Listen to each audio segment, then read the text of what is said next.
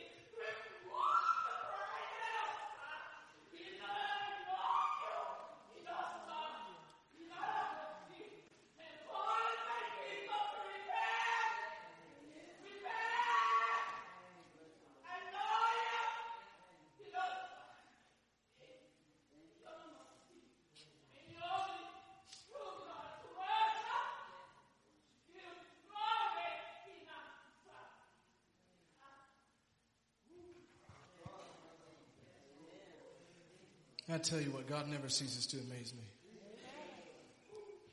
You don't know why I'm smiling, but this is right all up in my business, in my message today. I didn't have a conversation with Pastor either about what the theme of the month was going to be. I had no idea. When I saw the theme of the month, I was blown away. I said, okay, God, I know you're doing something because you've now confirmed to me twice that what I'm supposed to be saying is of you. I hope you heard what she just said. Or to say what the Lord said through her. Because that was straight Holy Ghost, what she just said. That was of the Spirit of God is what she just spoke. And it confirms exactly what I'm going to be preaching about today. Whew. Revelation chapter 1 verse 10. I was in the Spirit on the Lord's day, and heard behind me a great voice as of a trumpet, saying, I am Alpha and Omega, the first and the last. And what thou seest write in a book, and send it unto the 7 churches which are in Asia, unto Ephesus, and unto Smyrna, unto Pergamos, and unto Thyatira, and unto Sardis, and unto Philadelphia, and unto Laodicea. And I turned to see the voice that spake with me. And being turned, I saw 7 golden candlesticks. And in the midst of the 7 candlesticks, one like unto the Son of Man, clothed with a garment down to the foot, and girt about the paps with a golden girdle. His head and his hairs wool were white as wool, were white like wool, as white as snow. And his eyes were as flame of fire, and his feet like unto fine brass, as if they burned in a furnace. And his voice as the sound of many waters. And he had in his right hand 7 stars, and out of his mouth went a sharp two-edged sword. And his countenance was as the sun shineth in his strength. And when I saw him, I fell at his feet as dead. And he laid his right hand upon me, saying unto me, Fear not, I am the first and the last. I am he that liveth and was dead. And behold, I am alive forevermore. Amen. And have the keys of hell and death. Today I want to preach to you a message simply called When the First is Last. When the first is last. God has been trying to communicate this concept to us, even through the worship. All the songs that were sung today, both services, were inspired by the Holy Spirit in talking about the concept of God being the first and the last, of being worthy of all of the praise, of being the Alpha and the Omega. This concept is crucial, is critical. It is imperative that we understand this in our walk with God, and so that we may do what was spoken earlier, which is to repent. I want to enter into prayer and enlist His aid. I believe that we are going to enter into the realm of spiritual warfare with this message. And I believe the enemy is doing everything he can to stop it from going forth. I believe that there's victory here today. And I believe that there is liberty, there is deliverance in this house today, if we would grab hold of this concept and truly ingest it in our hearts. Let us align our hearts even now as we pray. Father, right now, we thank you. Oh God. I say as the psalmist says, in Psalm 8 verse 4, O God, when I consider thy heavens, the work of thy fingers, the moon and the stars which thou hast ordained, what is man that thou art mindful of him? And the son of man that thou visitest him? You who humblest himself just to behold the things that are in heaven. Father, I pray, O God, let it be known here today that you alone are the one and only true and living God. And that through you, Lord Jesus, all things exist and all things consist, and for your pleasure were they created. Oh God, you're worthy to receive all strength and blessing, all riches, glory, praise, worship, and honor, all adoration be unto the only wise God that lives forevermore. Be it known here today that there is a God in the heaven and the earth who rules and works in the affairs of men. May it be known here today that you are the Alpha and that you are the Omega.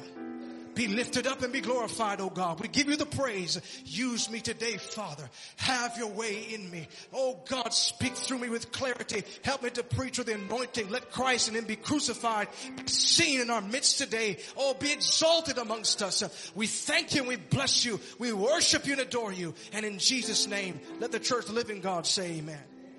You may be seated.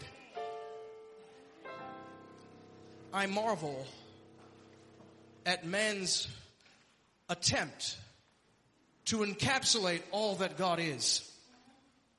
That there are so many different titles, so many different adjectives that is tried to describe the magnificence of God, who is infinite and who is eternal. And all of the names and all the identifiers that we see in the narrative of Scripture, there was one that God chose. In particular, when He introduced Himself to Moses. That you all know the story that Moses was a prince of Egypt and that he fled from Pharaoh after he had killed an Egyptian, seeing the oppression of his brethren. And for 40 years he lived in the wilderness with his father-in-law Jethro and married his wife Zipporah. And as he was out in the field by the mountains with the shepherds, with the sheep, he saw an amazing sight. A bush that was on fire but yet not consumed. And God called to Moses from this bush and called for him to come closer. And then He begins to mandate to him his mission in life to be a deliverer to the nation of Israel. And then when Moses is confronted with this, he asks God, who shall I say is the one that sent me? Exodus chapter 3 verse 13. Exodus 3 verse 13. And Moses said unto God, Behold, when I come unto the children of Israel, and shall say unto them, The God of your fathers hath sent me unto you. And they shall say to me, What is His name? What shall I say unto them? And God said unto Moses, I am that I am. And he said, thus shalt thou say unto the children of Israel, I am hath sent me unto you. Now, out of all the titles that God could have used, out of all the names, God chose this one as the primary identifier for himself. This is the most holy and sacred name.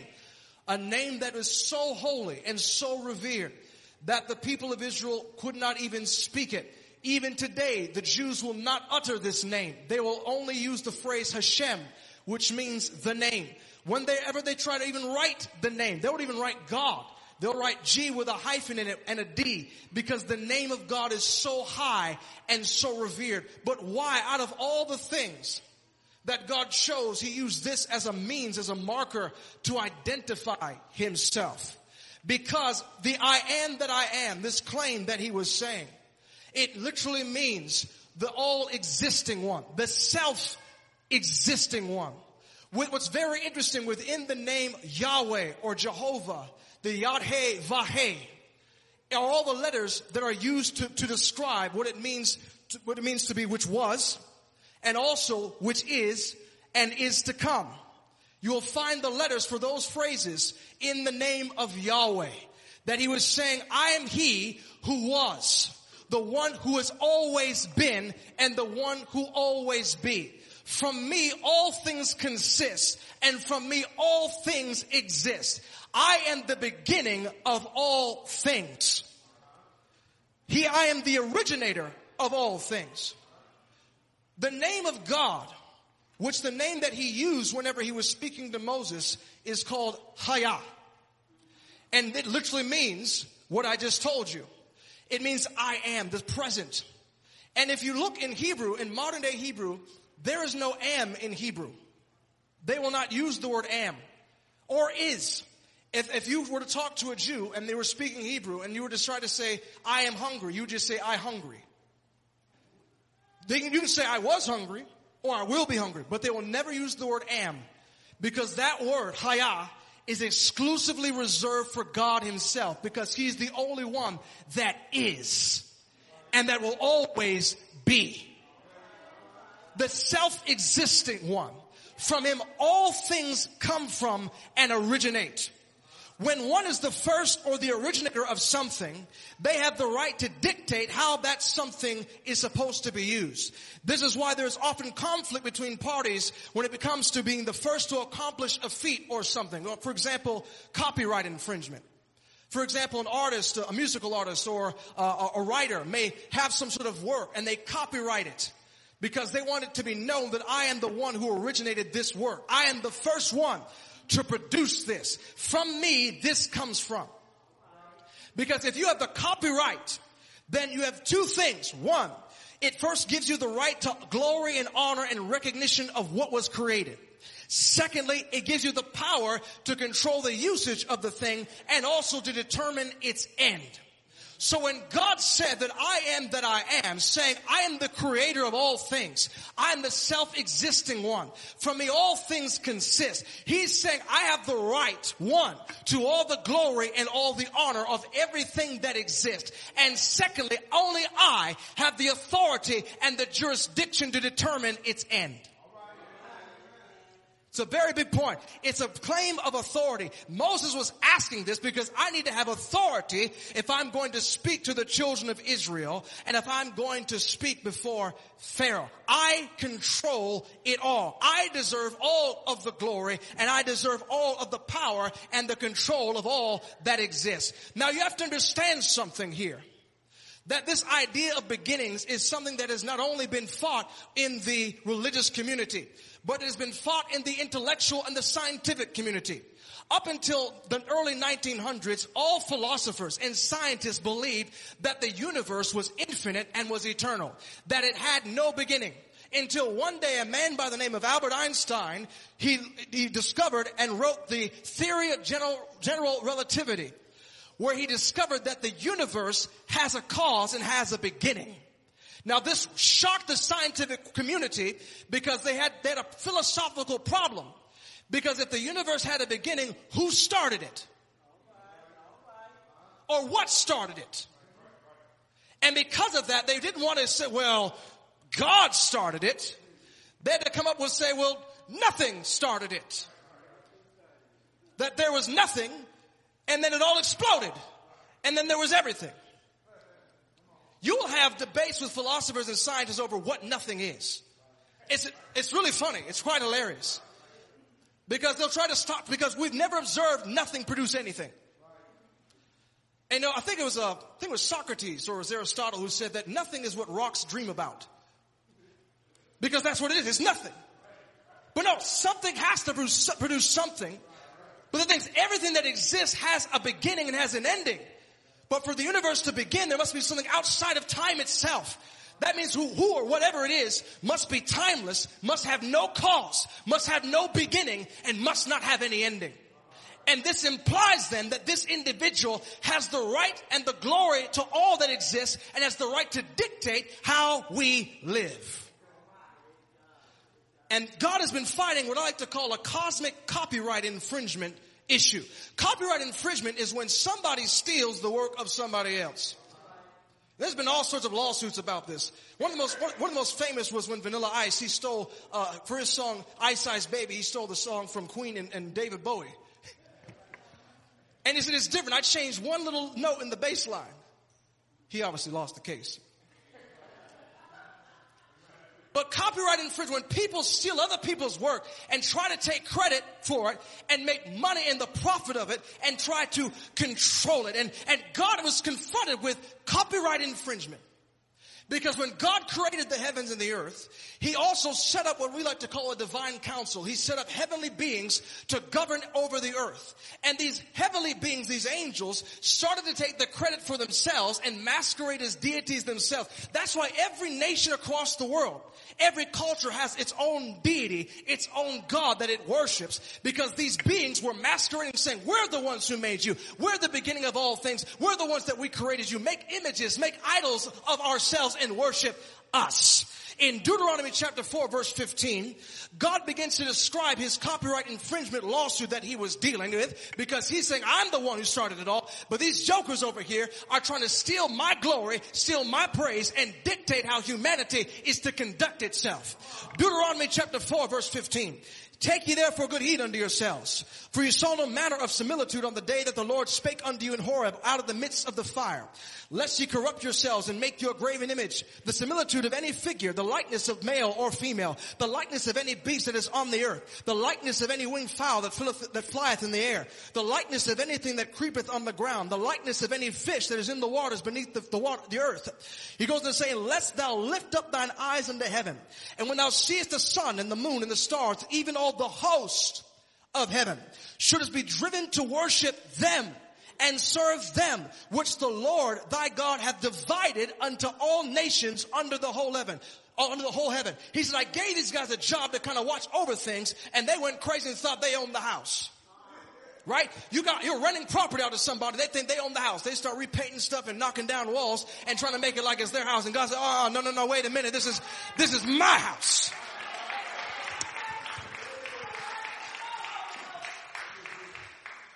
This is my house. I run this show. So God has been fighting a copyright infringement lawsuit against all of these deities, and he has pronounced judgment against all the gods, these so-called gods of the earth. And so we see in the scripture, throughout the scripture, God is making claims to exclusivity as being the one and only true God, that he calls himself the Holy One of Israel. We find in Isaiah 43 verse 10, you can hear God's attitude here as he's launching his lawsuit, his copyright infringement lawsuit against these false deities, against these fakers, against these imposters.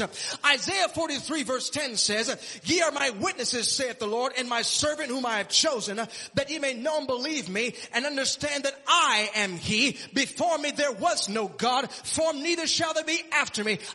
Even I am the Lord, and beside me there is no Savior. Isaiah 44 verse 8 says, fear ye not, neither be afraid. Have not I told thee from that time, and have declared it? Ye are even my witnesses. Is there a God beside me? Yea, there is no God. I know not any. Isaiah 45 verse 5 says, I am the Lord, and there is none else. There is no God beside me. I girded thee, though thou hast not known me, that they may know from the rising of the sun and from the west that there is none else beside me. I am the Lord, and there is none else. Isaiah 45:21 says, tell ye and bring them near, yet let they take counsel together, who have declared this from ancient time, who have told it from that time. Have not I the Lord? And there is no God else beside me, a just God and Savior. There is none beside me. Look unto me and be ye saved, all the ends of the earth, for I am God and there is none else. I have the copyright. I'm the one who authored this. I'm the one who wrote this. God laid claim to the right of being called the one and only living God, but stating that he is the first and that he is the last. Now I want to really focus on this phrase in particular, because as I stated earlier, that if you're the first to do something, then you have the right to all the honor and all the glory. And secondly, you have the right and the power to control how something is used and how something is going to be ended. And so we see also that God is trying to establish his authority as being the one and only true God, that there is no other God beside him. All these things are idols. All these things are graven images. All of them are fake. They are fallacious. They are fleeting. They will falter. They will fail you in every capacity that you can imagine. Only God is omnipotent. Only God is omniscient. Only God is omnipresent. Only God is altogether lovely, altogether worthy of my worship. Only God is righteous and gracious and true. So God said, I want it to be known that I am the first and I am the last. Isaiah 44 verse 6. Thus saith the Lord, the King of Israel and his Redeemer, of the Lord of hosts. I am the first and I am the last, and beside me there is no God. Isaiah 41 verse 4 says, who hath wrought and done it, calling the generations from the beginning. I, the Lord, the first, and with the last, I am he.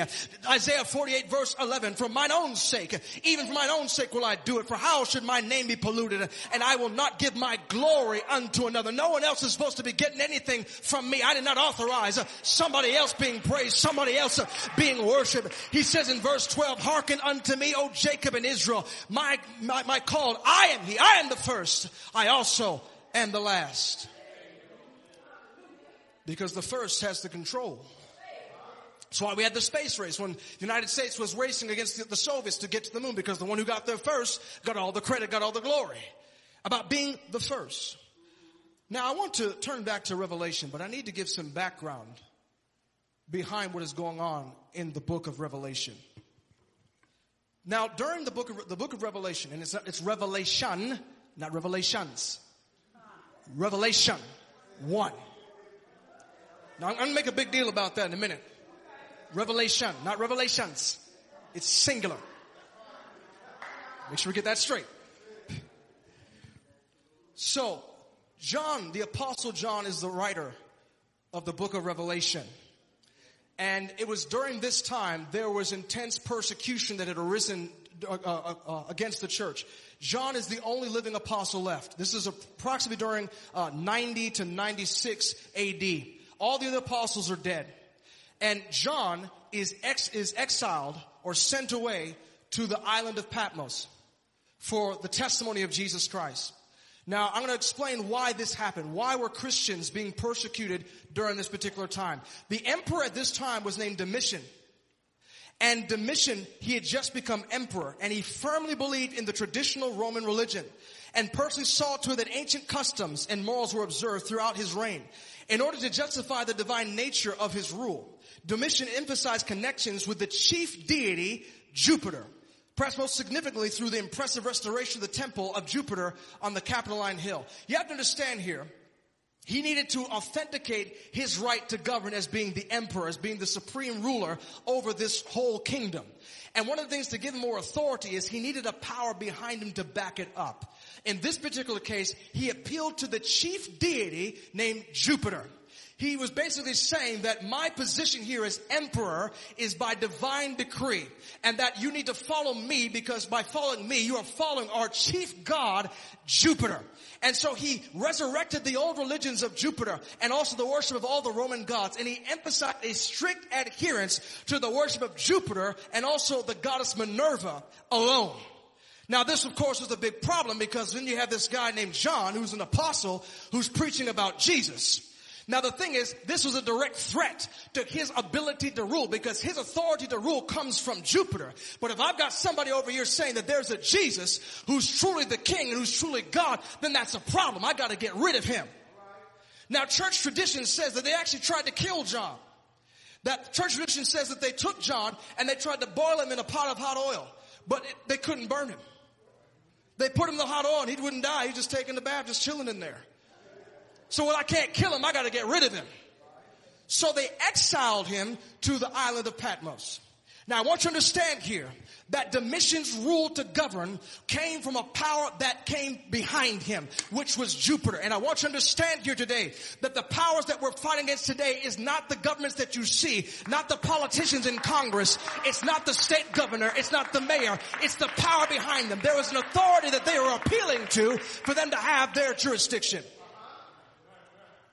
Revelation chapter 1 verse 1. Look at this. The revelation of Jesus Christ, which God gave unto him to show unto his servants things which must shortly come to pass. And he sent and signified it by his angel unto his servant John, who bear record of the word of God and of the testimony of Jesus Christ and of all things that he saw. Now here's the thing I want you to understand. Whenever we read the book of Revelation, we tend to get off topic. We tend to lose it. People don't really like to deal with Revelation because it's got some interesting things in it, to say the least. We think that Revelation is about the Antichrist and about the mark of the beast. We think Revelation is about the end of the world. No, the Revelation is about Jesus Christ. The word apocalypse is the Greek word for revelation. It means to reveal. We think it means the end of the world, but it means the unveiling of who Jesus truly is. Everything revolves around Jesus. All the law and the prophets testify about Jesus. When the Spirit of truth has come, he will testify of me talking about Jesus. This book was written about Jesus to reveal, unveil the fullness of his Godhead, the fullness of his deity. What is interesting here is the island that John was exiled to, which was Patmos. Patmos literally means mortality or my killing. That you have to understand here, this was not a resort that John got sent to. It wasn't that, sandals. This was a penal colony. In other words, this was an island where they sent criminals to just kind of survive. John is in his 90s. He's on an island by himself, surrounded by the most dangerous and cantankerous figures you could possibly imagine. He's got no food. He's got no water. And people often died in these colonies because it was like, you got food, I'm taking it from you. So we often died from violence between criminals. So John is in a very desperate situation here. And now as we see here in verse number 8, Revelation, verse number 8. My nose just went all crazy. Revelation chapter 1 verse 8. We see here, I am Alpha and Omega, the beginning and the ending. Saith the Lord, which is, and which was, and which is to come, the Almighty. I, John, who also am your brother and companion in tribulation and in the kingdom and patience of Jesus Christ, was in the isle called Patmos for the word of God and for the testimony of Jesus Christ. I'm trying to survive, and when all of a sudden Jesus appears, and the first thing he says is that I am the Alpha and I am the Omega, I am the beginning and I am the end, and I am the first and I am the last. And he tells John, I want you to write everything that you see in this revelation that I have. Now, why was Jesus telling him to do this? Because Jesus was about to launch a big old copyright infringement case against the God that was in control at that time, named Jupiter. Because Jupiter, now listen to this closely, Jupiter is called the light bringer and the bright and shining sky. So Jesus told John in Revelation 22:13, I am Alpha and Omega, the beginning and the end, the first and the last. Blessed are they that do his commandments, that they may have right to the tree of life, and may enter in through the gates into the city. For that are dogs and sorcerers and whoremongers and murderers and idolaters, and whosoever loveth and maketh a lie. Jesus hath sent mine angel to testify unto these things in the churches. I am the root and offspring of David. I am the bright and morning star. Jesus told John, I want you to write my name because Jupiter is trying to take my name. I'm the bright and morning star. Now the language that John uses is all about beginnings and endings. Bright and morning star. When the sun is in the morning, it's at its dimmest. But then Jesus says, I'm also the bright star. I'm the beginning and I am the ending. I am the first and I am the last. He then says, I'm the root of David, yet I'm the offspring of David. I created David, but yet I'm his descendant because I'm the beginning and I am the ending. I am the Alpha and I am the Omega. I am the first and I am the last because I'm everything in between. I'm all that in a bag of chips. I'm the one and only true living God.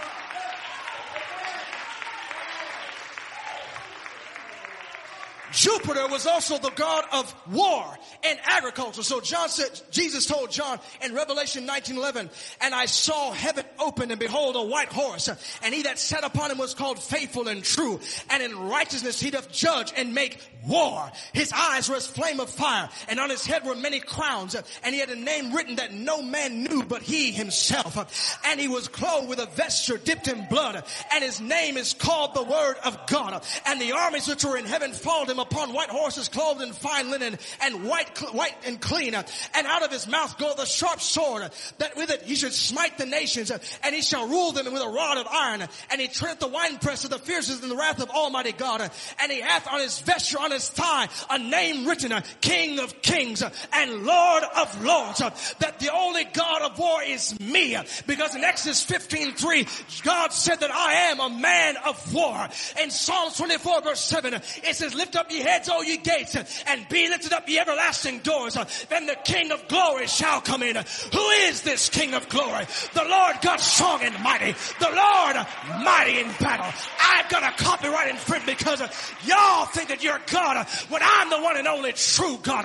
That's why that Jesus told John to write that in the beginning was the Word, and the Word was with God, and the Word was God. That's why he told John to write that I am the door, that I am the light, that I am the way, the truth, I am the resurrection and the life, I am the bread of life, I am the bright and the morning star, I am the amen, and I am the faithful and true witness. I started it and I'm sure enough gonna finish it.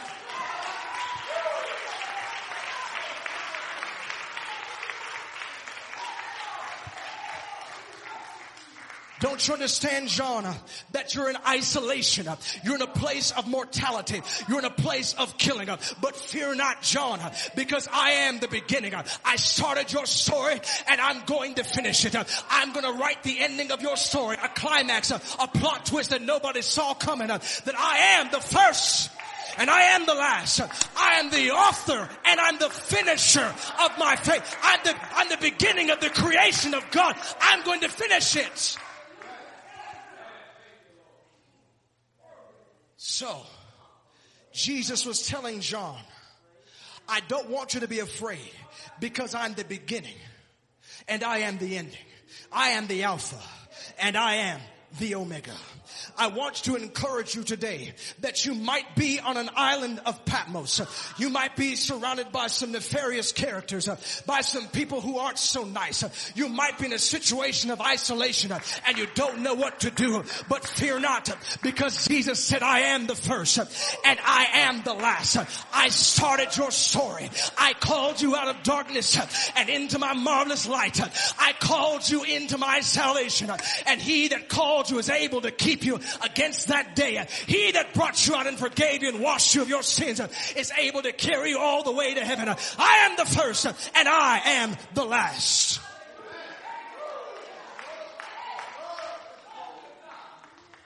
And this is what happens in Galatians chapter 3. Paul, writing to the Galatian church who had been dissuaded and deceived by the Judaizers, making them believe that the only way to be saved was by following the laws of Moses. Paul says, O foolish Galatians, who hath bewitched you that ye should not obey the truth, before whose eyes Jesus Christ hath been evidently set forth, crucified among you. This only would I learn of you. Receive you the Spirit by the works of the law or by the hearing of faith? Are ye so foolish, having begun in the Spirit? Are you not made perfect or finishing in the flesh? And that's the problem that we have, that the devil is trying to get us to do. That we start off in the Spirit. We start off all zealous for God. We start off wanting to pray. We start off wanting to read the Word. We begin in the Spirit. But at some point we encounter the God of this world, Jupiter, to make us think that our source comes from someone or something else. And we look to something else as our beginning and as our ending. And God is saying, no, don't be foolish. And starting in the Spirit and ending in the flesh, start in me and finish in me and in me alone. I want to really show you how dangerous this was, what John was preaching, about being the first and about being the last. And as I said, throughout the entire narrative of Scripture, you're going to see this first and last thing. What's very interesting is that the word truth in Hebrew is emeth. And the way that you spell truth is that you take the first letter of the Hebrew alphabet, and you take the middle letter of the Hebrew alphabet, and you take the last one, and you put them together, and it makes truth. They believe that that word is the seal of God because it has what's called the aleph, and it has the mem, and it has the tav. It has the beginning, it has the middle, and it has the ending. Truth is considered the seal of God. When Jesus was talking to his disciples and he said, I am the way and I am the truth, he was saying, I am he which was, I am he which is, and I am he which is to come. Because truth is not just the beginning, it's not just the ending, but it's everything in between. And that's why there's no road to the Father unless you go by way of the truth. That was a freebie. Anyway. The first becoming the last. When the first is last. I want you to understand here again that the name Yahweh was the highest name ever. Again, the Jews could not pronounce his name, as I said earlier. So it's very interesting that when Yahweh, who is the God of the universe, he then confined himself to becoming the lowest form in the universe, which is humanity. And he took upon himself a name called Jesus. Now I want you to understand something here, that Jesus is an ordinary name. In that culture, Jesus was a common name, or Yeshua in Hebrew, Jesus in Greek, and translated to English is Jesus. There are lots of people named Yeshua. We even find them in the Bible. There were certain disciples that were named Jesus. We even have a sorcerer's named Bar Jesus, or the son of Jesus. It was a common name. It was a low name. Why on earth would Yahweh, who had the highest name on earth, take on a name that was the common low name? Because he was trying to show you that I am the first. I'm at the top. I'm even at the bottom. Philippians chapter 2, verse 5. Let this mind be in you, which was also in Christ Jesus, who being in the form of God, thought it not robbery to be equal with God, but made himself of no reputation, and took upon him the form of a servant, and was made in the likeness of men. And being found in fashion as a man, he humbled himself, and became obedient unto death, even the death of the cross. Wherefore God hath highly exalted him, and given him a name which is above every name. The first became last, so he can make the last become first. Jesus became one of us, a commoner, so that when he got up, he lifted me up with him. He said, take on this mentality of becoming the last. Because he says the first shall be last and the last shall be first. It's very interesting that Jesus, whose name was common, has now been exalted to the highest name in all the heaven and in the earth. And it is the name that we baptize in. It is the name that I cast out devils in. It's the name that I heal the sick in. Why? Because it's the name that says that I am the first, I am the last, I am the Alpha, I am the ending, I'm the Omega, I'm the beginning, and I am the ending. And that's what God is trying to tell us today. You need to make God your first. God wants you to put him first and to not fear on your Isle of Patmos. Do not fear. Look unto Jesus again, who's the author and who is the finisher of our faith, who is the Alpha and he is the Omega. When you do that, that is when you're going to find revelation. That is when you're going to see the heavens open. That's when you're going to see deliverance out of the situation. Let's stand. I'm done. I'm quitting.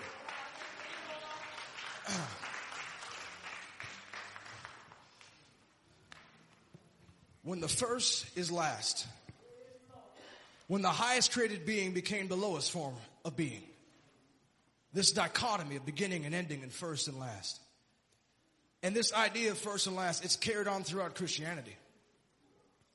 That if you want to be exalted, you gotta humble yourself. You gotta go to the lowest before you can go to the highest. Right? It's all backwards. The greatest among you is the servant of all. This extreme, the opposites, the beginning and the end, the first and the last. And what Jesus is saying here today, have you made me your first? Have you made me your first? Have you allowed me to start you on your journey? And then secondly, have you made me your last? Have you made me at the end of your journey? Have you allowed me the capability to write your story? Because you know what happened when Jesus, who is the first, when he came down to earth and he was on the cross, the last words he said was, "It is finished." The last isn't necessarily a designation of low rank. It just means the ending of something. Jesus, who was the first, he made the last statement in completing the work that he was to do, which was to see the complete redemption of mankind through his blood on the cross. And that is exactly what we're inviting you here today, to accept Christ as Savior and Lord, to truly make him Alpha and to make him the Omega in your life, to make him the first and to make him your last. That he's the first thing I think of in the morning, he's the last thing I think of when I go to bed.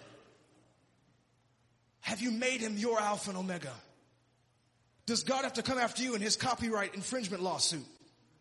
Because we got all sorts of people calling themselves Hova and stuff all over here. Calling themselves God, calling themselves, I can make it rain, I can do anything, I'm God all by myself.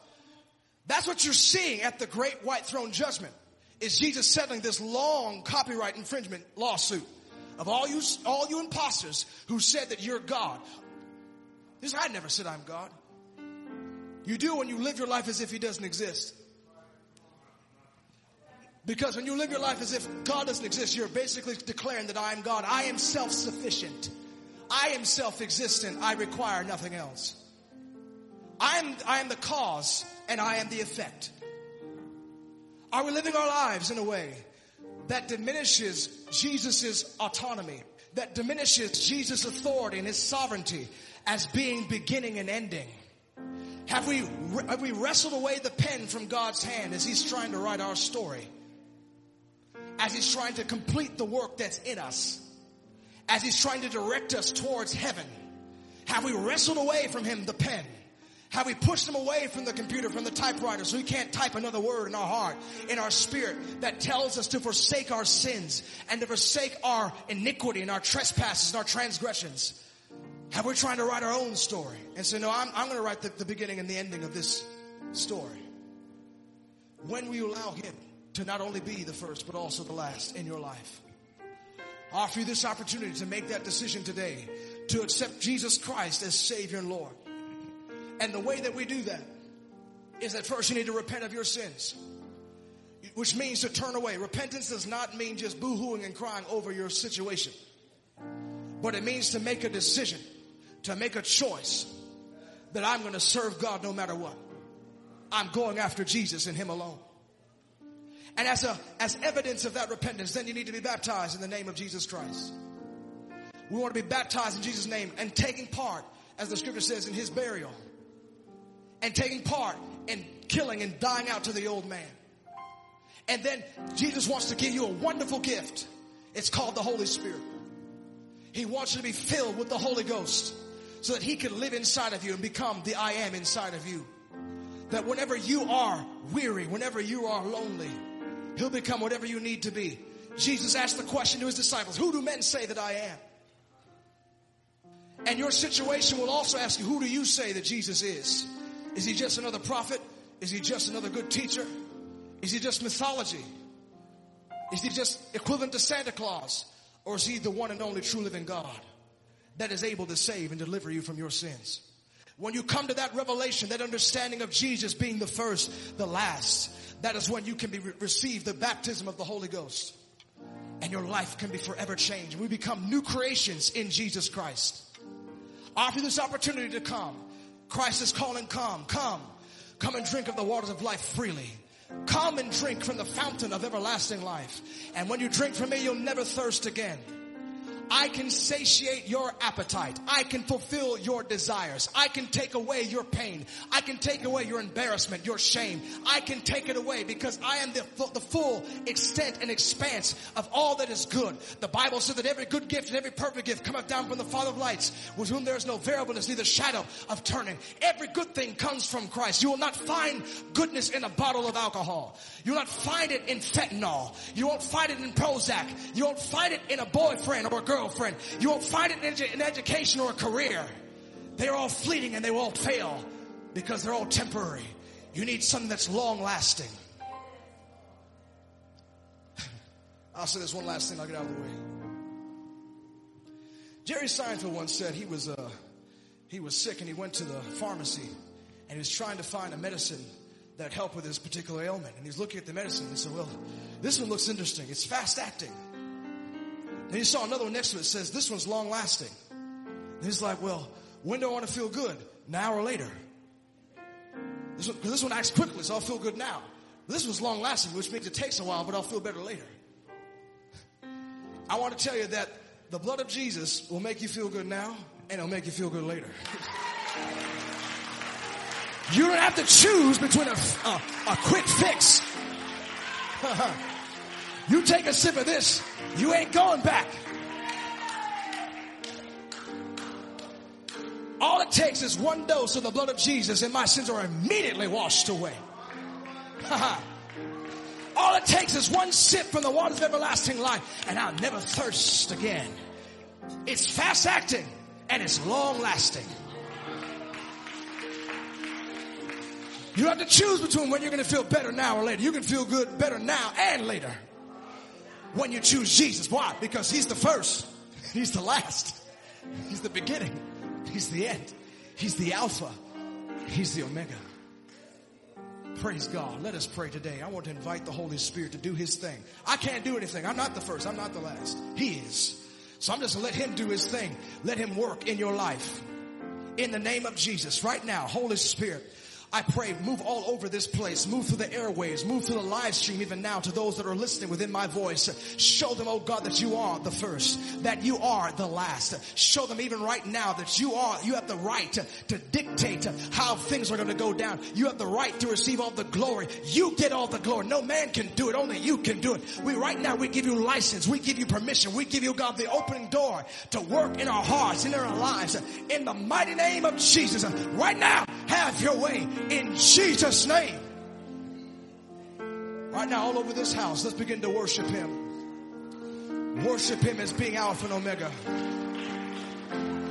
Worship him as being the beginning and the end. Being the first and the last. There's no God beside you. There's no Savior other than you. You're our only hope. God, if you don't move, we're dead. We're hopeless. You are our hope. You're our source. We go to you right now. Become our first, become our last, become our everything, our in-between in Jesus' name. Hallelujah. Thank you, Lord. As was spoken by the Holy Spirit, this is a time of repentance. This is a time to make God first. We have not been seeking God first. We have not been making him the last. We've not making him our whole life. As the poets say, in him we move and live and breathe and have our being. Right now, make him your first. Make him your last. In Jesus' name. Hallelujah.